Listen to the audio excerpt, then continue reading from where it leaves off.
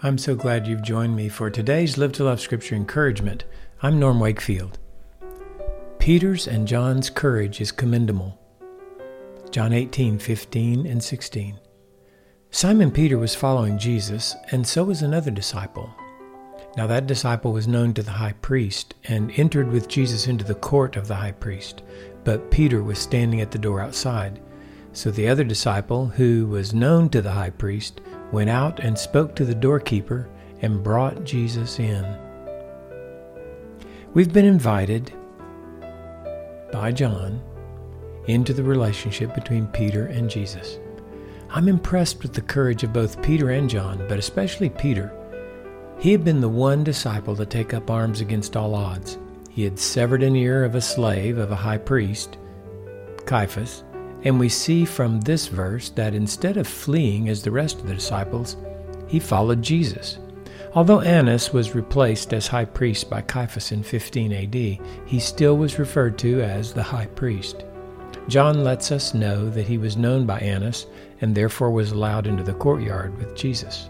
Apparently, Peter, however, wasn't allowed into the courtyard until John spoke with the gatekeeper. What is Peter thinking? I don't know, but I'm impressed with Peter's courage at this point to follow Jesus into the lion's den, aren't you? Giving it the best spin that I can, I think Peter is there because he loves his master. He had told Jesus he would not forsake him, and if everyone else fled, he would not. He and John are like the president and vice president of the disciples. They are the committed of the committed. They've been with Jesus in the best of times. Why not stay with him in the worst of times? In his mind, he was ready to die with Jesus. We all know where this story goes, but at this point we can be encouraged by Peter's and John's love and courage. Perhaps they were thinking that Jesus would be given a fair trial and they would have an opportunity to testify on Jesus' behalf. That makes me examine myself and ask if I'm that ready, willing, loving, and courageous to testify on Jesus' behalf today. Should the opportunity arise, will love for Jesus move me to live to love with him by sharing about his love for me and for others?